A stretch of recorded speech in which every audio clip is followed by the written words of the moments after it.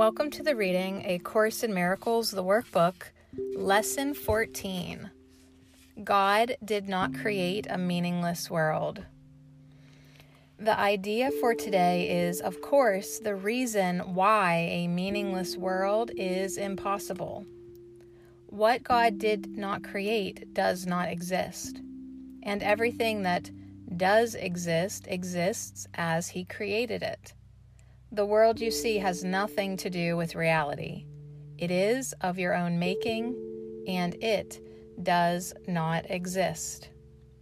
The exercises for today are to be practiced with eyes closed throughout. The mind-searching period should be short, a minute at most. Do not have more than 3 practice periods with today's idea unless you find them comfortable. If you do, it will be because you really understand what they are for. The idea for today is another step in learning to let go the thoughts that you have written on the world and see the Word of God in their place. The early steps in this exchange, which can truly be called salvation, can be quite difficult and even quite painful. Some of them will lead you directly into fear. You will not be left there. You will go far beyond it. Our direction is toward perfect safety and perfect peace. With eyes closed, think of all the horrors in the world that cross your mind. Name each one as it occurs to you, and then deny its reality.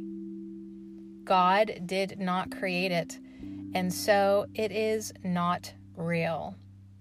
Say, for example, God did not create that war, so it is not real. God did not create that airplane crash, and so it is not real. God did not create that disaster, and so it is not real. Suitable subjects for the application of today's idea also include anything you are afraid might happen to you or to anyone about whom you are concerned. In each case, name the disaster quite specifically. Do not use general terms. For example, do not say God did not create illness, but God did not create cancer or heart attacks or whatever may arouse fear in you. This is your personal repertory of horrors at which you are looking. These things are part of the world you see. Some of them are shared illusions, and others are part of your personal hell. It does not matter. What God did not create can only be in your own mind apart from His.